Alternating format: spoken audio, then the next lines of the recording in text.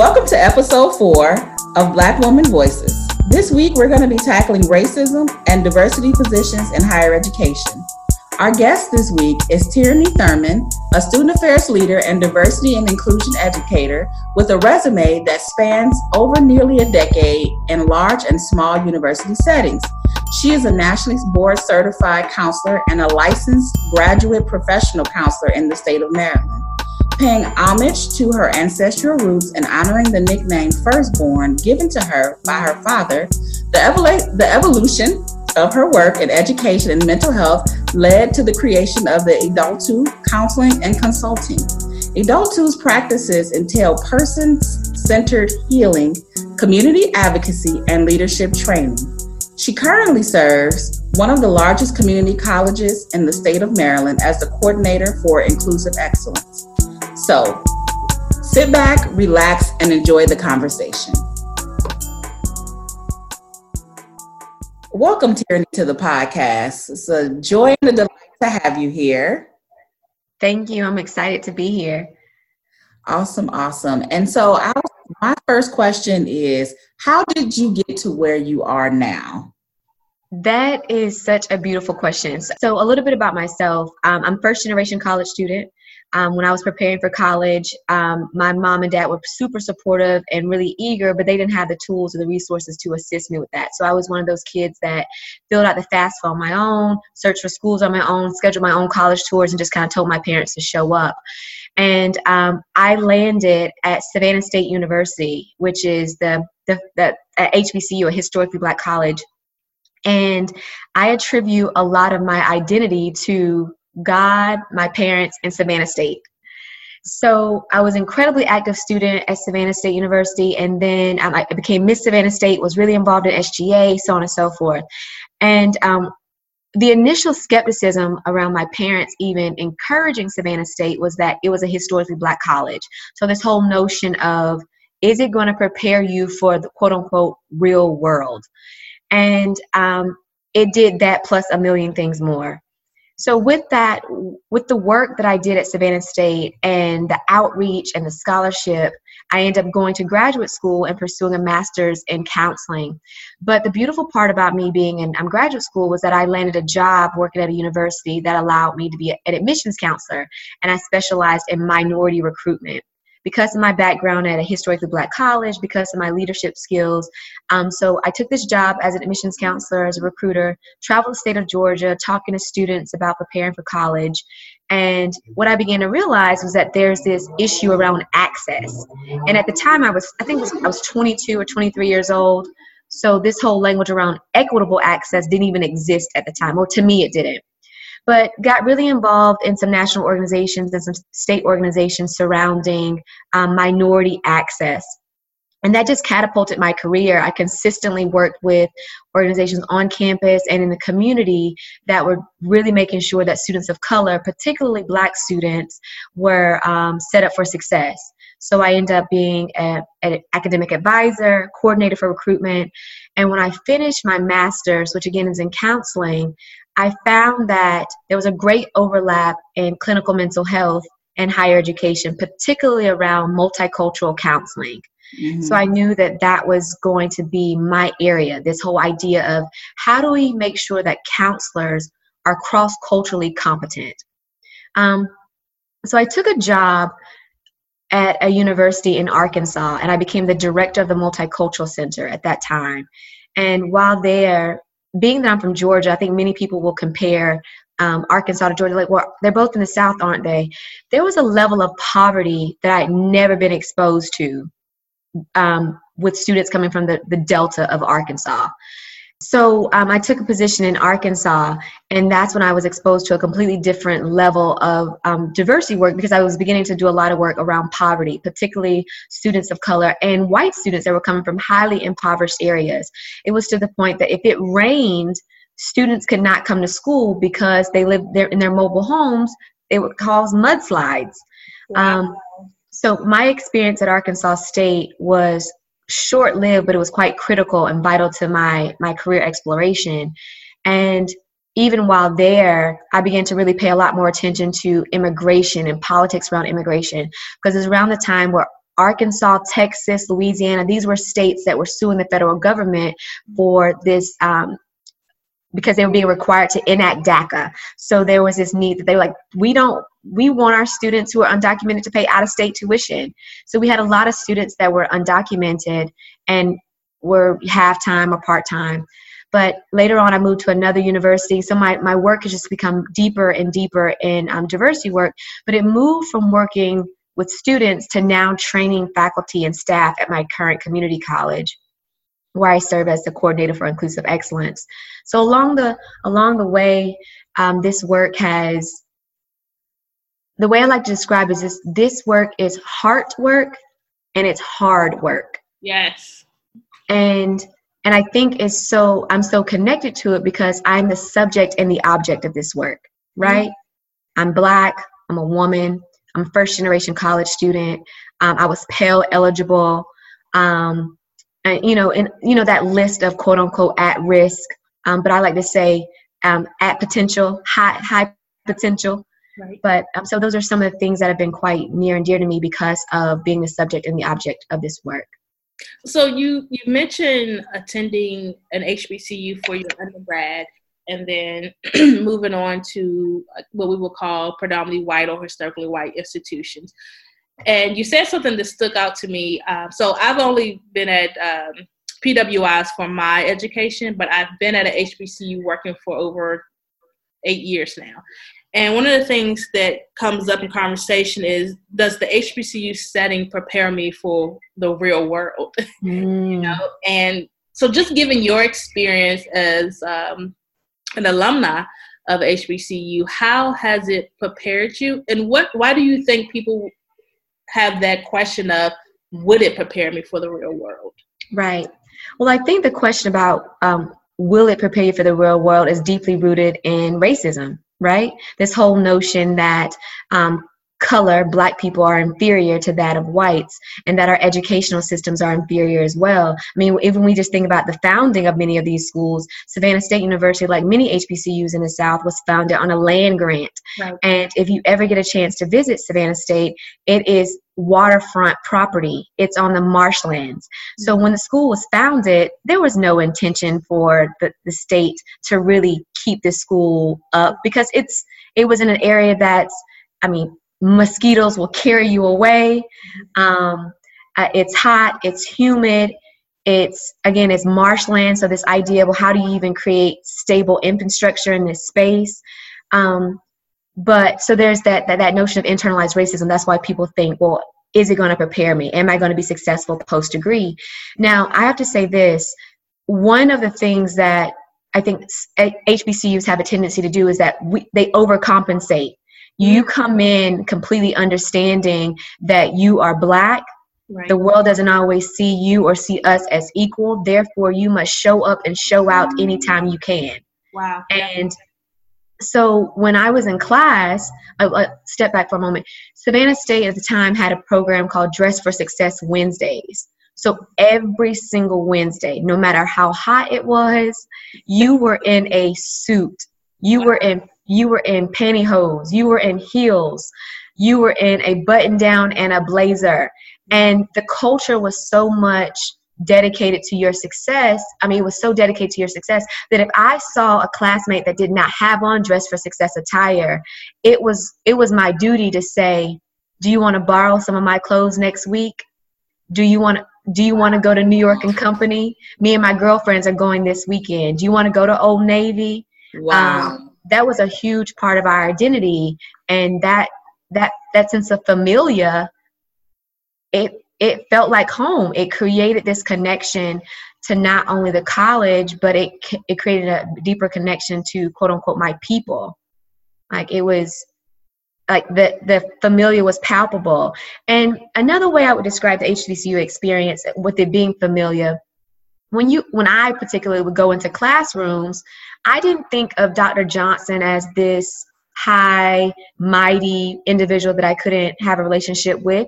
I looked at him or looked at her as an aunt or an uncle. So I wanted to make sure that I impressed and that I stood out and that I made my aunt or uncle proud.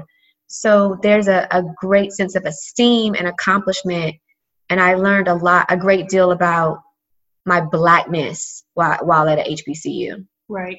So that leads me to this whole concept when you talk about diversity, inclusion, equity, and how that looks at different institutions, whether it's a minority service institution, HBCU, predominantly white, private, public. In your experiences, have you seen the differences when you talk about those terms? Absolutely. So interestingly enough, when we talk about, sometimes in the broad scheme of things, when we talk about equity, people are like, we have to make it fair and equal for all. Well, when I think about AAC&U's definition of equity, and when I think about the definition of equity that we practice in my current job, it is about assisting historically disadvantaged students with gaining access. It is about creating opportunities for Black and brown kids, for kids that are from impoverished communities, for them to gain access to a system that wasn't designed for them. I don't want anyone who's listening to get it twisted, but it is not always about making it fair for everyone. We have to pay attention to those people who've never even got they haven't even had a trail to the table, let alone had a seat at the table. So I think even some HBCUs are really starting to get, I don't want to say on the bandwagon, but they're really starting to look at what diversity means for their particular population. So at some HBCUs, diversity is beginning to look like, well, how do we get more women involved in STEM? Right. How do we ensure that our students from other racially marginalized communities are also being postured? We're also talking a lot about sexual orientation and gender identity when it comes to diversity on HBCU campuses. Now, yeah, that's a big one. That's a big one, because I mean, let's be honest, people of color, particularly Black people, have struggled with that language: gender identity, sexual expression, sexual orientation, so on and so forth. But me being at the community college, this is my first time at a community college, by the way, and we serve 55,000 students. And when we think about community college, it is truly serving the community. So we have a number of traditional college age students from 18 to 24, a lot of non-traditional students who are degree seeking, but we're also in a community that's rural, but we're right outside the capital of Maryland, right outside the capital, which is Annapolis. So we talk a lot about food disparities. So on our campus, we have a food pantry, we have a help link where students can ask for money they ask for fiscal resources because they don't have gas in their car, or they've been put out of their home and they need to find shelter for the evening. So it varies from so many different spaces. My job before I came to the community college was at a small, private, liberal arts Catholic university.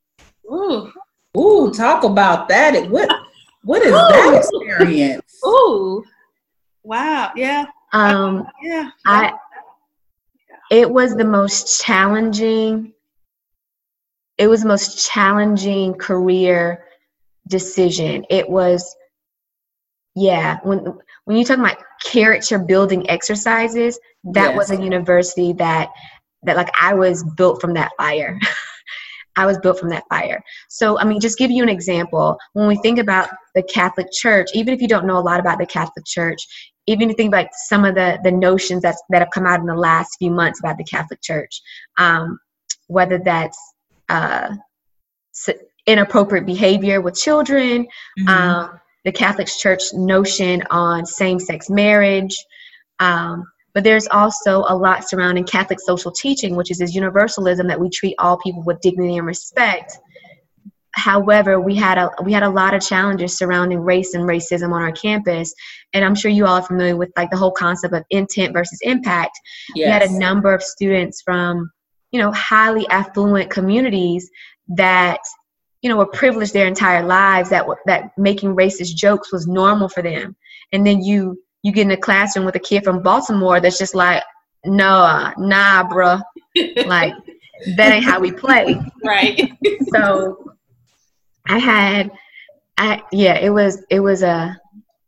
it was challenging. It was extremely challenging, to say the least. Yeah, I remember my first position in higher ed was at a small private Church of the Brethren.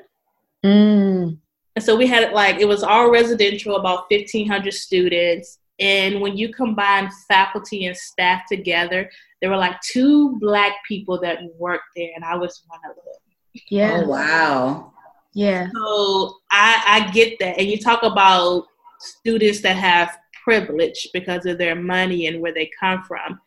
And I'll never forget, I had a phone call from a mother saying, I want my son moved because his roommate is gay. And I was like, yeah, what do you, I don't know what you want me to do.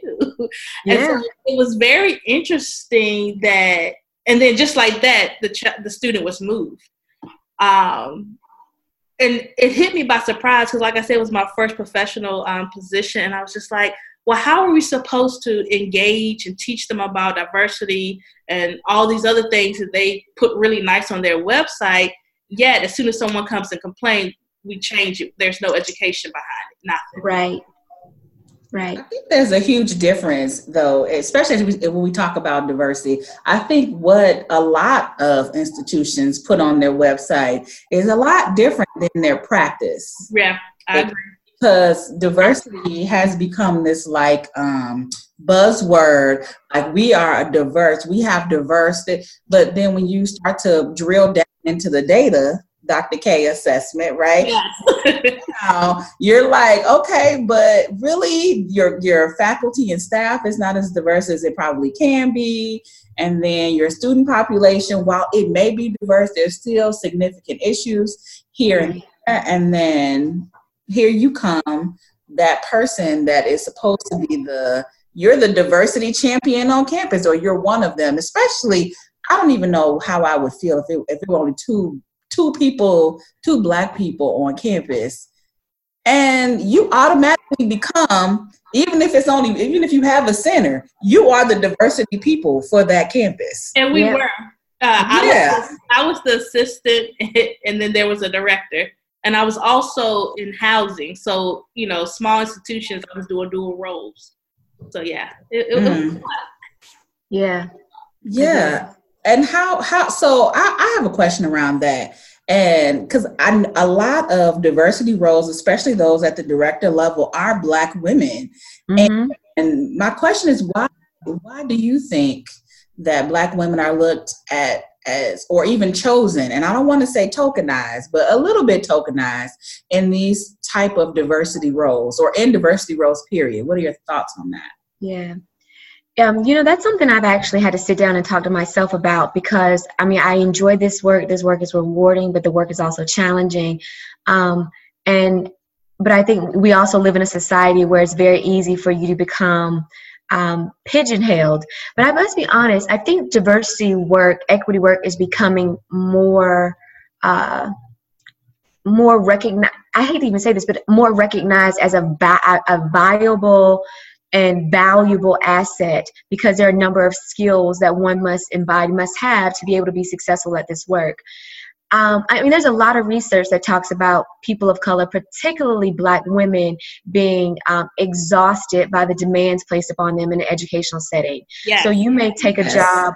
Yeah, you may take a job as a director of a math department, and before you know it, you become the mentor to the sorority. You become the advisor. To that Black residence hall, council hall. Mm-hmm. You become the co-chair advisor of the yearbook committee, because it's predominantly. And you're like, how did this happen to me? But I think a lot of it too is, I think it's institutionalized because there aren't enough of us on the campus. But I also think that there is this somewhat civic and emotional responsibility that we carry as women. We carry as women to say, well, you will say to your students, I can be your advisor, but I won't be able to attend all your meetings, and I won't be able to come every night. But you don't want to let them down. You want them to continue to be active. But I think there's a tremendous amount of self-care that has to be exercised in this work. And I'm sure we can talk about that more in detail in a moment. But I think women of color get called into this work because it is something they feel attracted to, but you also have to set boundaries because the institution will manipulate your strength. I'll give you an example. So my previous university, when I got licensed as a counselor, my supervisor, so the vice president, came to me. He said, Tyranny, I know that you're now licensed. I really need for you to consider giving up 2 days in the Center for Student Diversity and working in the counseling center because we have, yes, he says, we have so many students, particularly students of color, that are coming and they are in dire need of a counselor. And I just don't think that the 2 white therapists are going to suffice. And so. But did he say, let me give you an additional $10,000. Let me give you some more money to do this extra work that I'm asking you to do? Absolutely not. He even prefaced it by saying, we don't have the budget. He even said, it was so mind-blowing. We don't have the budget to hire a full-time staff member in the counseling center. Therefore, we have to take advantage of our current resources. We have to take advantage. Wait a minute. Oh, wow. Yes. Did you decline that? Like, I just need to know. That was the final straw. I was like, that is it. I mean, I was so disappointed because he was a Black man. And I thought of all people, he would understand the exhaustion that we experience in this work. And not only that. What? How can what gave him the guts to walk as a Black man too? To walk up to you and say, because these 2 white people, these 2 white ladies can't do their job. That's all I'm saying. I need to take advantage of you and take away from what you were hired to do their job. Right. Because he thought he could. He thought, and everybody else thought, we're going to send him because he could get her to do it. Right. Yeah.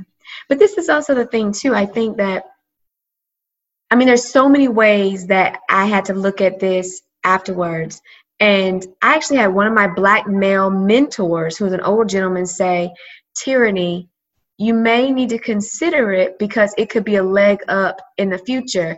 And I thought, is this a Black male thing? Like, are all of y'all just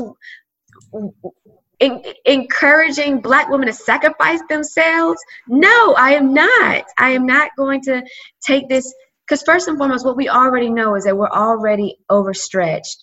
We're already underfunded in our centers. But for you to ask me to give up 2 days a week to go work in another office, provide them with support, that means that my office is now understaffed. Right. And as a director, because at the time I was a director, you're already serving as a pseudo counselor, because I couldn't say that I was counseling students, but we know when students come into our office, we are doing trauma work, we're doing career work, we're doing spiritual work, we're doing person-centered healing. We're doing all of that stuff.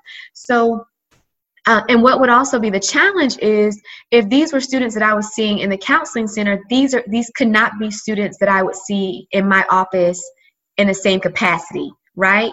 Because the confidentiality would change. They probably feel uncomfortable given that they were just in my therapist's chair the other day, and now they're a part of Black Student Union. Right. So yeah, it was one of those moments where, first and foremost, self-advocacy came in to its fullest, because I was like, there isn't an extra salary increase. The burnout of being a therapist working with college students is already so high.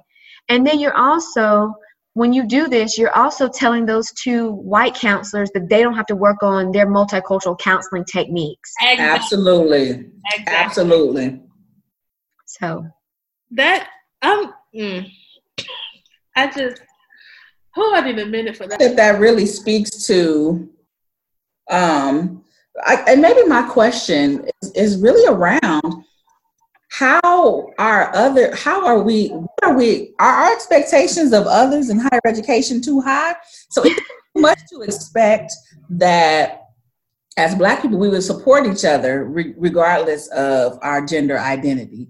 You know, would we support one another, or is it okay, because you already know that somebody is taxed, to continue to tax them? And I think that, you know, that's a whole nother conversation about how, you know, Black men can support Black women in higher education.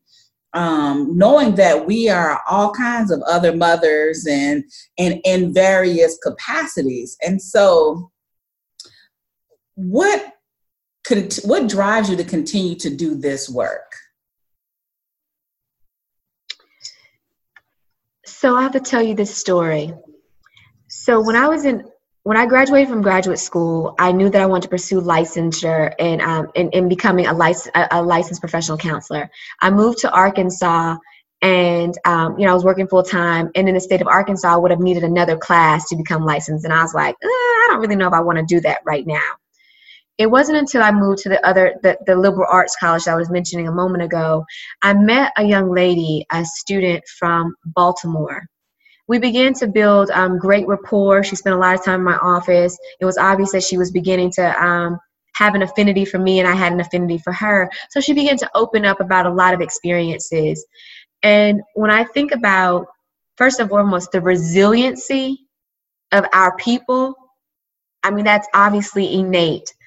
But this is a young lady that in her early 20s, may have been 21 or 22 when I met her, lived in inner city Baltimore, was exposed to lead paint in an apartment when they were growing up. Father died similarly to the way Freddie Gray died, in that he was thrown in the back of a Baltimore City police paddy wagon, became paraplegic, was paralyzed from the neck down, ended up dying several years later. Violence-riddled community. She also witnessed a horrific shooting, like with her own eyes, like right in front of her, in close proximity to her.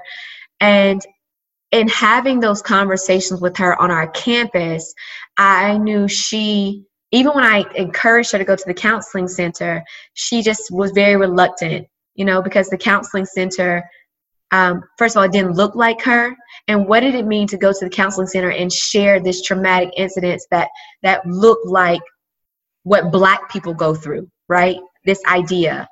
And so she spent time with me, and that is when I knew without a doubt, I was like, I have to pursue licensure in the state of Maryland, because I have to be able to provide students like her, individuals like her, with better care.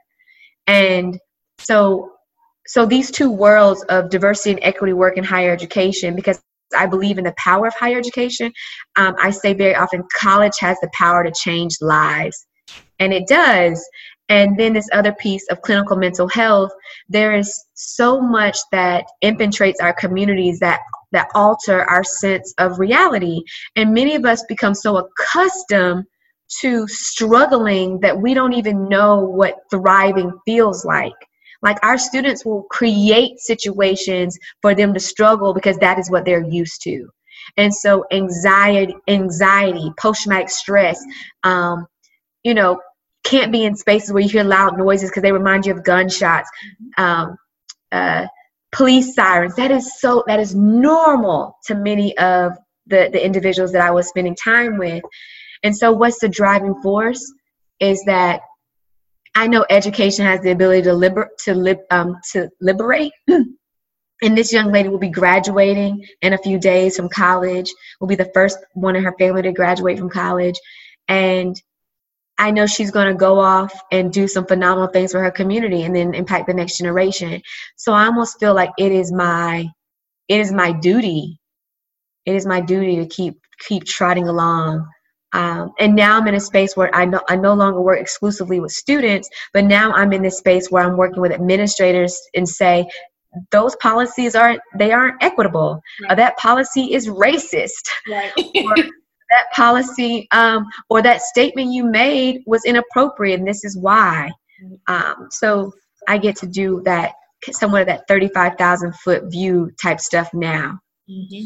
And that work is really needed. And I think that is what you just touched upon was something that we don't really talk a lot about openly in higher education is the mental health concerns of our students, especially our students of color, and the lack of access not only to culturally competent counseling from white counselors, but also what seems to be a shortage of Black and Latinx and Asian or Pan-Asian professionals that want to work in higher education.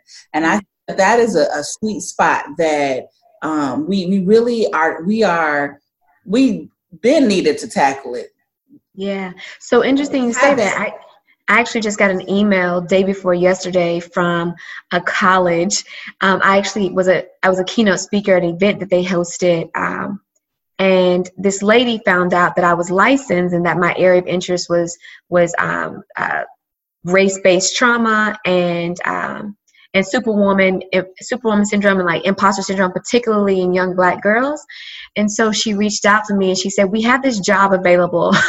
we really encourage you to apply for it." And granted, I'm not going to apply to that job, but she did say their school had just gotten a grant to start focusing on race-based trauma, and she was interested in seeing would I be willing to come to their university and work with their faculty and staff on how to create these trauma-informed spaces. Because what you're finding now is universities, particularly these small private schools that can give students a lot of money to come, they're realizing that they are recruiting heavily in these urban areas, but they're not prepared for what students from these urban areas are bringing to their college. Hello? Yes. Yeah. I mean, they're not prepared for it. I mean, you have young adults who are used to like sleeping on floors, and now you have them in a room situation where it's like they don't know how to do this, or their coping mechanisms are so different. Students who have no concept of money, and when they get money, they know to like send it home to families. So so many different things, and we have to do well. My work is, when I was working more explicitly with students, it was a lot of empowerment work, but now on the other side it's a lot of education on like what students are bringing to the table and how do we prepare practitioners for what students can bring to the classroom. Yeah. Now you said something that I will echo, is that when we're recruiting students, we want the best of the best, get them wherever, and when they come with who they are, completely who they are, all their intersecting identities, and then it's like, oh, well, we don't know how to provide that resource, or, oh, we need to get more training on this. And I'm just like, you have to, and that's where the assessment piece for me comes in, conducting those needs assessment, understanding the student population that you want to bring and what they could all possibly bring to your campus, and how do you prepare your faculty and staff to be open to them, to be ready to serve them when they come. Absolutely. And for me, working, and just be honest, we have a lot of individuals that have been there forever, or stuck in their ways. Yeah. Regardless of the institution, they're stuck in their ways and they're used to this trend. And when these new generations of students come in and they have problems and issues that they haven't seen before, they don't understand why. But when you're saying, hey, let's go to this conference, let's go to this workshop, let's learn about this, it's like, yeah, I'm good where I'm at. How about we hire somebody to do that? And then it becomes your whole responsibility to do that. And then when you talk about previously, you become the advisor to this, the advisor to that. And so I guess that brings me to a question of, in terms of your TED Talk, talking about tracing back to your roots, and then you spoke about self-discovery and how that plays a role for you as a Black woman in higher education, especially working in diversity positions. Yeah. So let me even tell you how that TED Talk even came to be. Just like the life experience that led to the story that I shared on the stage. So I just graduated from college. I graduated in 2009. It was it was in the midst of the recession, right? You know, people were losing their homes, people losing their jobs. It was not a good time for young adults like me who wanted to go into social science. Like people were holding on to their jobs. And so I ended up being a census enumerator, which meant that I was going door to door, knocking on people's doors, saying, please complete the census form, you know, getting fussed out, people saying, who are you? I don't trust you. I already sent my form in. And one day I literally ended up in a field, like in the middle of my small rural community. And as I was asking this gentleman questions about his census, he said, what's your name again? And I told him, and then that's when he began to tell me about how the land that we were standing on used to belong to my family. And so what was funny about it was the way the community is set up, it was essentially a fork in the road. And on one side of the road were the Black Thurmans, and on the other side of the road were the white Thurmans. And over time, you just began to see, you know, people lost land, people sold land, so on and so forth. And that catapulted my interest in learning more about my family, my roots.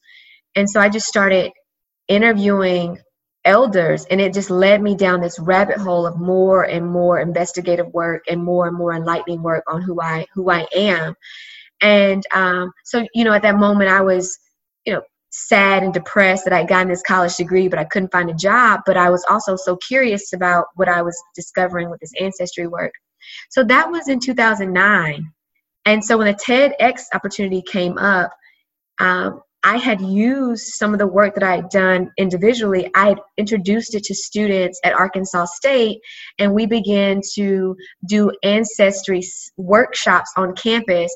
I was focusing on Black students because I was the director of the Multicultural Center at the time, and I was linking resiliency and retention to ancestry work.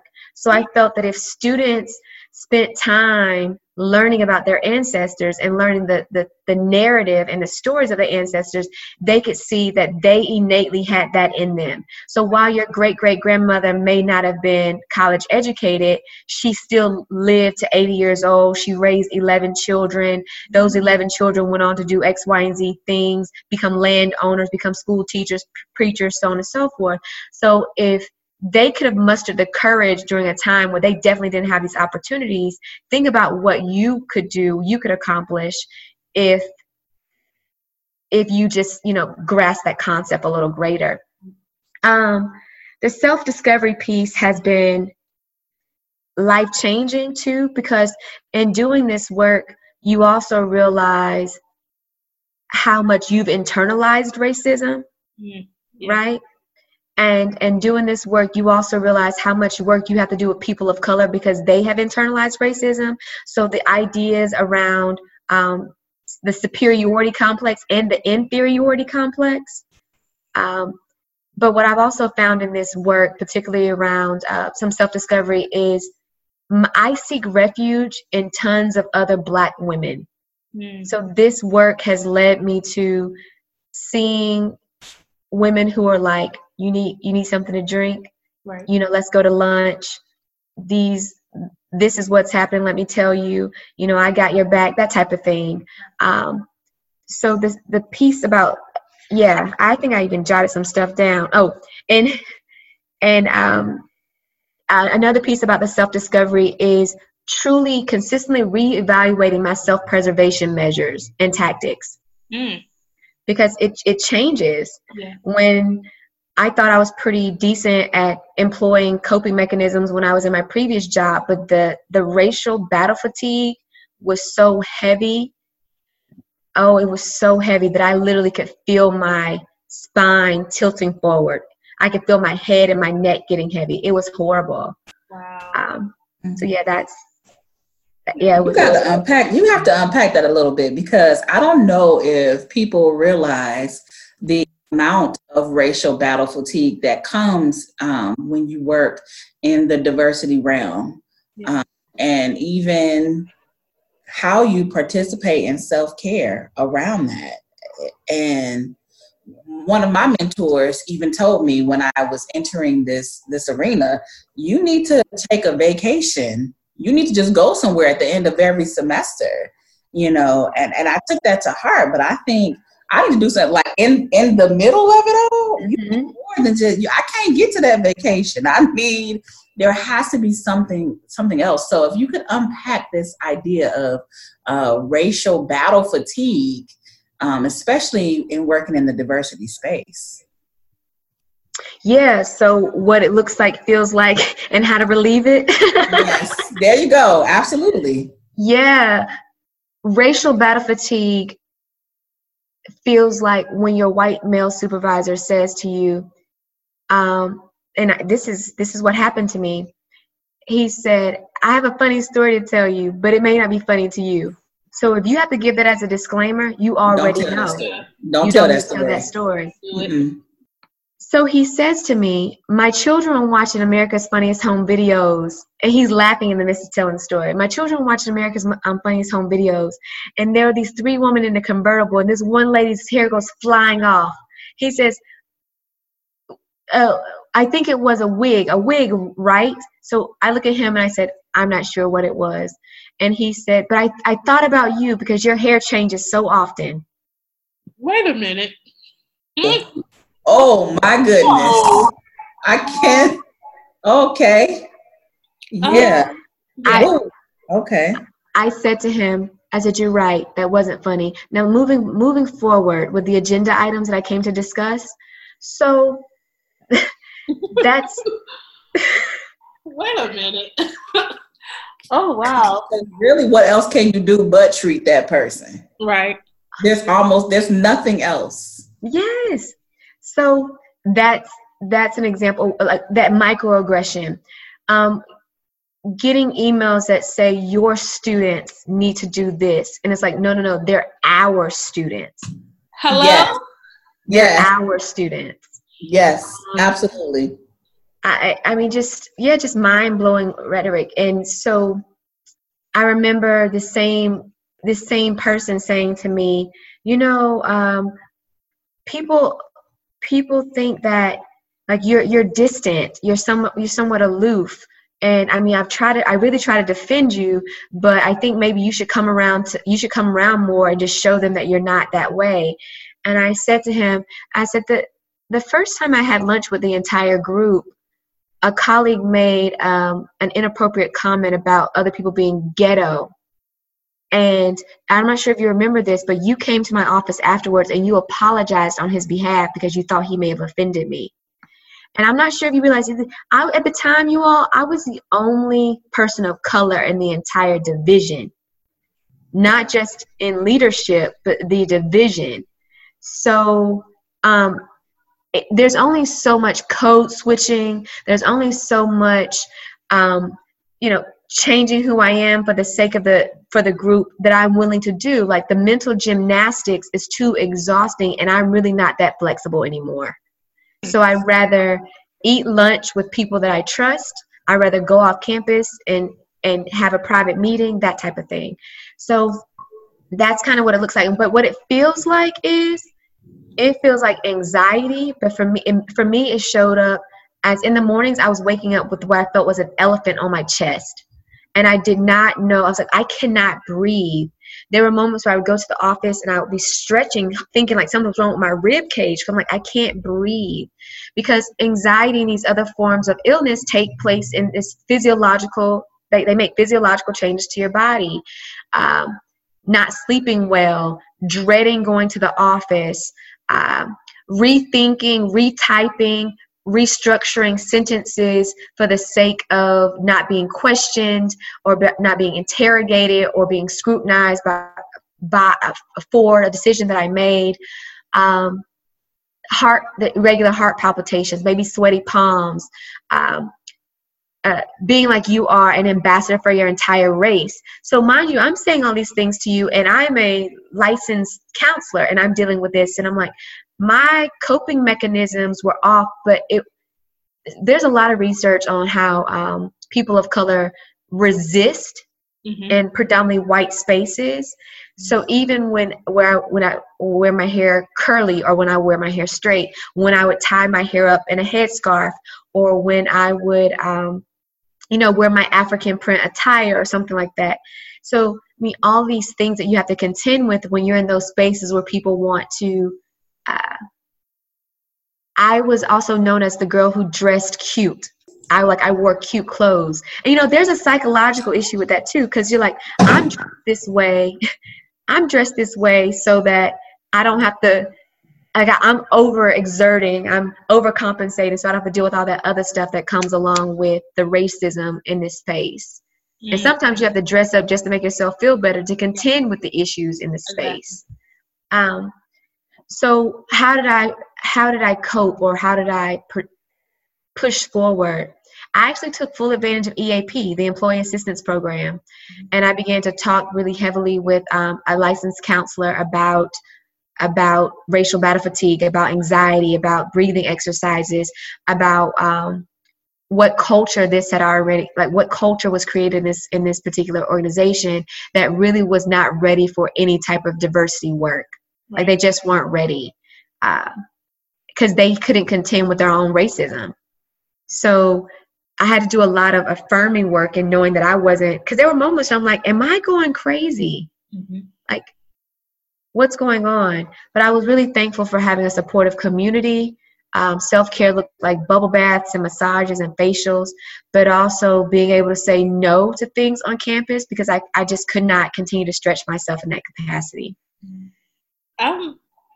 Just hearing you talk is bringing back memories for myself. One, attending PWIs, and then, as I stated before, my first professional position in higher ed, being at a small PWI, and everything that you just talked about, I experienced, but I always thought I was the only one who was experiencing it. And so in my mind, I said, okay, this is all in your head. This is not really what's going on. Just push through it. Just make it happen. But the more I got into higher ed and talking with different Black women, especially those that have worked at PWIs in similar situations, it wasn't just, we all kind of felt the same. And it's just, I don't want to use the word refreshing because it's not refreshing. But I want to say, how do we get to a place? So I'm always thinking about the people that come after me, right? Mm-hmm. How do we get to a place to show the people, the young women, Black women that want to do this work, that they'll have their moments, their ups and downs, but how do we instill in them that perseverance, that peace, as you stated before, of our ancestors that is already within us? We just need to, pull it out for that in terms of self-discovery. How do we instill that in those individuals that are coming after us without stressing ourselves out doing that? I'm going to be honest with you, Dr. K. There are a multitude of things, but I read this quote on Instagram yesterday. I think it was XO Nicole on Instagram, and it said, "Stop advising young Black professionals to endure mental stress at work because of some shiny pot of gold at the end of the disillusional rainbow. Instead, advise them to network, learn as much as they can, and move." Yes. Yeah. And I'm no longer interested in hearing people hurting and me saying, bear it, it'll get better. Right. There's no denying it will get better, but the situation doesn't typically get better. You typically get stronger. Yeah. Now, I will say this. The young lady that is doing the work at my old college, my old university, she may not be dealing with the same issues I dealt with because they end up terminating an individual, but there has to be strategic, intentional changes made for organizations for them to shift. Right. But for us as participants in these structures, I think that we have to be willing to, there are a few things. We have to be willing to call a thing, as Iyanla Vanzant says, you have to call a thing. That's right. But there may be some times too where you have to look around and say, is it safe for me to be this way at this moment? because that's just an assessment, right? That's like bystander intervention 101. And if it is not a safe space for you to make that move, and I don't mean like make the move like exit, I mean if it's not a safe space for you to operate and be your most authentic self, or to call people to the carpet, then it may be something you need to internally you need to share with mentors and advisors. But I'm going to say move. Move. I would always say I'm going to be like LeBron and I'm taking my talents to South Beach. All right. Because you know, when you have a desire for a championship, you need to be with a championship winning team. Yes. And sometimes people are like, we're just making strides. Mediocrity is okay. And yeah, I'm not interested in that. So I'm a big basketball person, and I felt that's folks. I needed to hear that. I needed to hear that if you want to be a champion, you have to go where the champions are. Yeah. And that's not saying that where you are, there are no champions. They're just not ready to play on the court. Absolutely. I needed to hear that. Absolutely. I made the transition to my current job about 6 months ago. And I made the I'm going to be honest with you, even though I went through what I went through at the previous university, and I had some skepticism about transition because I wasn't sure if the timing was right, even though there were times when I was like, I'm ready to get out of here. Right. But I transitioned to my new job because it was good to be in an organization that had a vision. And they weren't just talking about DE&I work, they were practicing it. Right. And, you know, we had faculty going through year-long cohort model styles to learn culturally responsive teaching. Mm-hmm. We have like every part of our faculty syllabi must include all the resources as it pertains to not only support for students in academic realm, but they have to have access to disability services, HelpLink, and know that HelpLink can provide them with money and services if they need it, and the food pantry. We are also, we were a community college, so we do a lot of outreach into the community. And I'm fortunate enough to be in a county that is partnered recently with the Racial Equity Institute. I moved to a county that is now invested in racial justice. The county that I work in has partnered with the Racial Justice Institute, and their entire county, from DFACs to police to education to the health center, they're all beginning to take a look at their practices to ensure that they are equitable and racially just minded. Okay, so one last question. So we hear a lot, or if you're in the higher education space, you hear a lot of, especially newer professionals, or even those that are entry to mid-level who want to come into the diversity space, and they're like eager and excited. I want to be in diversity. We hear it a lot. What advice would you give to someone wanting to come into the higher education realm of diversity? So I get this question often because I have so many students that reach out to me that say, you know, Miss Tyranny, I want to do that work. I want to do what you did. As a matter of fact, I'm mentoring 4 of them right now that are individuals that are interested in going into multicultural affairs or diversity work. And what I say to them many times is that you're going to have to perk up your spidey senses. And you're going to have to be able to call out, can I curse? Bullshit when you see it. Yeah. Because one of the things that these organizations will loop you into is that they'll sell you this dream, and then you'll get into the job and you realize that none of that exists. Exactly. So having mentors to help you figure out the nonsense is going to be imperative to your success. So when you go in for a job interview and they say stuff like, we're working towards an inclusive environment. We've had some challenges, yet we're looking to create da-da-da-da. You already know they're looking for someone to do it. Right. That is why this position is available. And because you are fresh out of graduate school, they can give you the least amount of money and work you for the most.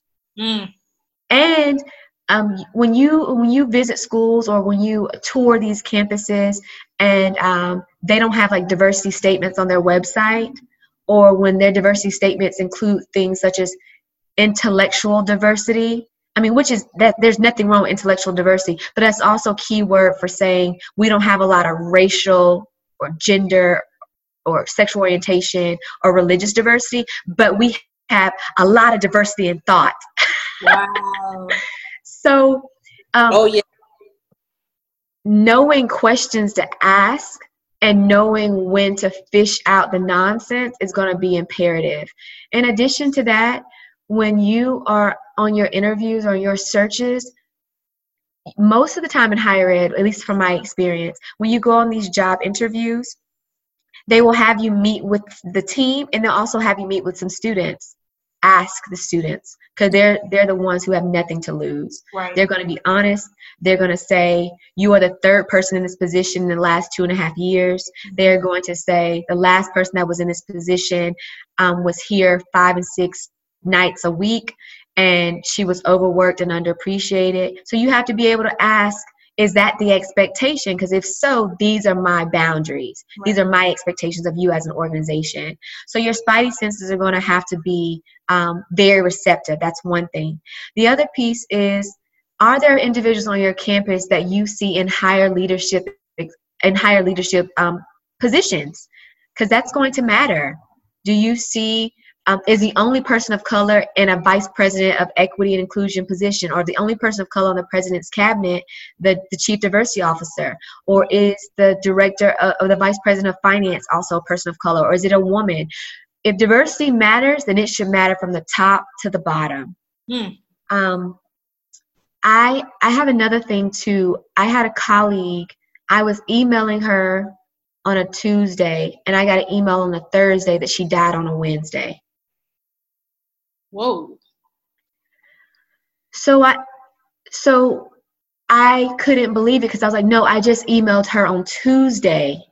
We were just emailing on Tuesday, and now on Thursday I get because I'm a part of this listserv, that she had died that Wednesday, and I couldn't wrap my brain around that. Like she died, and I was just talking to her on Tuesday. Right. And we as a committee, like, we sent flowers to her funeral. I keep a pulse on what's happening in my industry. So I'm on higher ed jobs often. I look at what's going on, what's available. Her job was posted on higher ed jobs not too long after she died, and it had been demoted to a coordinator position. So wow. I have to say to people, wow, when you do this work, just understand that it is a labor of love. It is emotionally laborious, but you cannot hold it by yourself. The organization has to be able to posture you for success, and you going in need to know what that means for you. Yeah.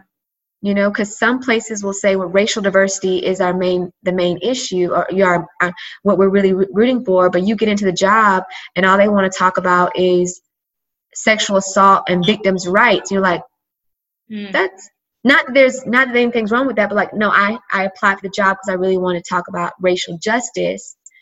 And colleges that are talking about that, and particularly they're being led by some of their students. Wow.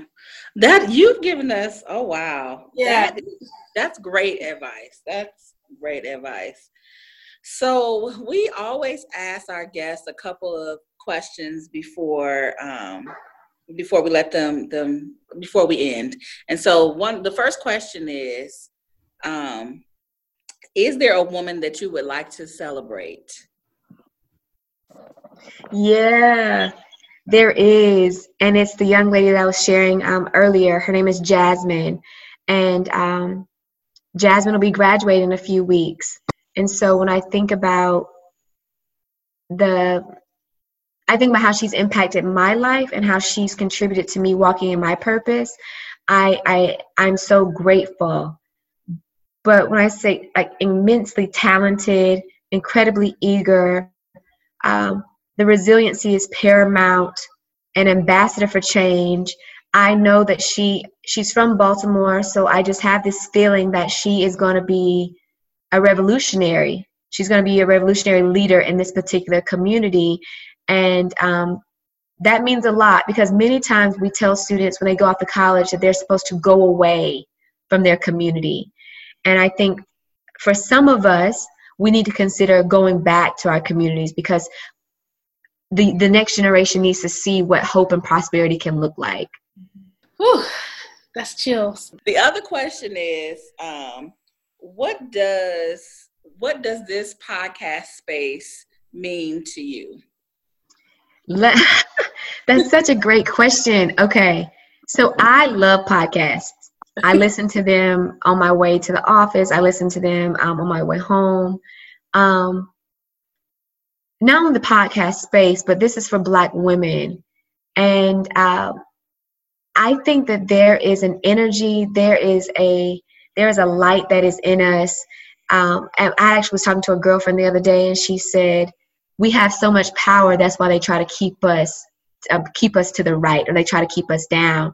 And I'm just immensely proud to be a Black woman, and to be able to share space with other women who are trotting along this course in higher education, who believe in the power of higher education, and are dedicated. Because I say this often too: students aren't mandated to go to college.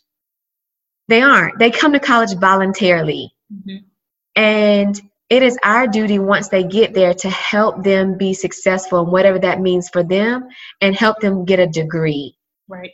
So I believe my existence matters on my campus. I believe my existence matters in my living space. And it's good to be able to know that my existence matters in this podcast space too, so people can hear my story, and also the story of many other Black women like yourselves, because we are a phenomenal group of women, group of people, group of human beings. Right. Yeah. And finally, music. And so we have a playlist. I think it's on Spotify. Yes, Spotify. And we want to know what is that? What are those songs that get you going? We want to add your music to our playlist. We want to jam to what you jamming to. Y'all, okay, right now I have Lizzo's album on repeat. Yes! Have you guys heard Lizzo's album? Oh my God. Listen. Yeah, I need to listen to this album, because I have not. I just got back from Miami, and on the plane ride to and from, she was in my ear. Like, yes, she's dope. Is there a particular song on this album? The whole album. Yeah, I'm gonna have to say the whole album, man. The whole album. You know, there was an article published recently. I didn't even read the whole article, but I just saw the title of it, and it says, "Why Lizzo's the next Beyonce?" And I'm like, no, Lizzo is just the next Lizzo. Like, right. She's charting her own course. I mean, that whole world of like, I'm fat, I'm sexy, I'm beautiful, I'm brown, it is just, but you know what's so odd is in her interviews, people are always like, where did you get this confidence from? Right. And to be perfectly honest, I grew up around women that look like her, and it just was natural. I wasn't like, my auntie's so confident because she's chunky. No, she just was. Yeah, exactly. She just was. Yeah, Lizzo's album is on repeat right now. Mm-hmm. She got some bangers. She does. And I actually bought tickets to her concert for September. Well, somebody's ahead of the curve. So are there any other? Well, since we got Lizzo's whole album, I guess you don't have any other songs. Unfortunately, I don't. Well, all right, Ms. Tierney, we thank you for your time and your wisdom and expertise and joining us on the podcast. Absolutely. Where can people find you if they want to find you in the interwebs? Yes, so you can find me on Instagram at Tyranny T. That's TIRRANYT. That's on Instagram. My name is Tyranny Thurmond on Facebook, and you can follow my consulting page on Instagram as well, and it's Idoltu. That's IDALTU consulting. You can follow us on Instagram. Thank you for listening to episode 4 of Black Women Voices. We hope you enjoyed our conversation with our guest, Tierney Thurman. I don't know about you, but as someone who works in the diversity space, I got a lot out of our conversation. This is definitely one of those podcasts that you will want to listen to again. I'm telling you, if this is your first time listening, please check out our first 3 episodes, available on Apple Podcasts, SoundCloud, and Google Podcasts. Also, please don't forget to rate, review, and share the podcast. We want this platform to reach as many people as possible. Thanks for listening, and we will chat with you real soon.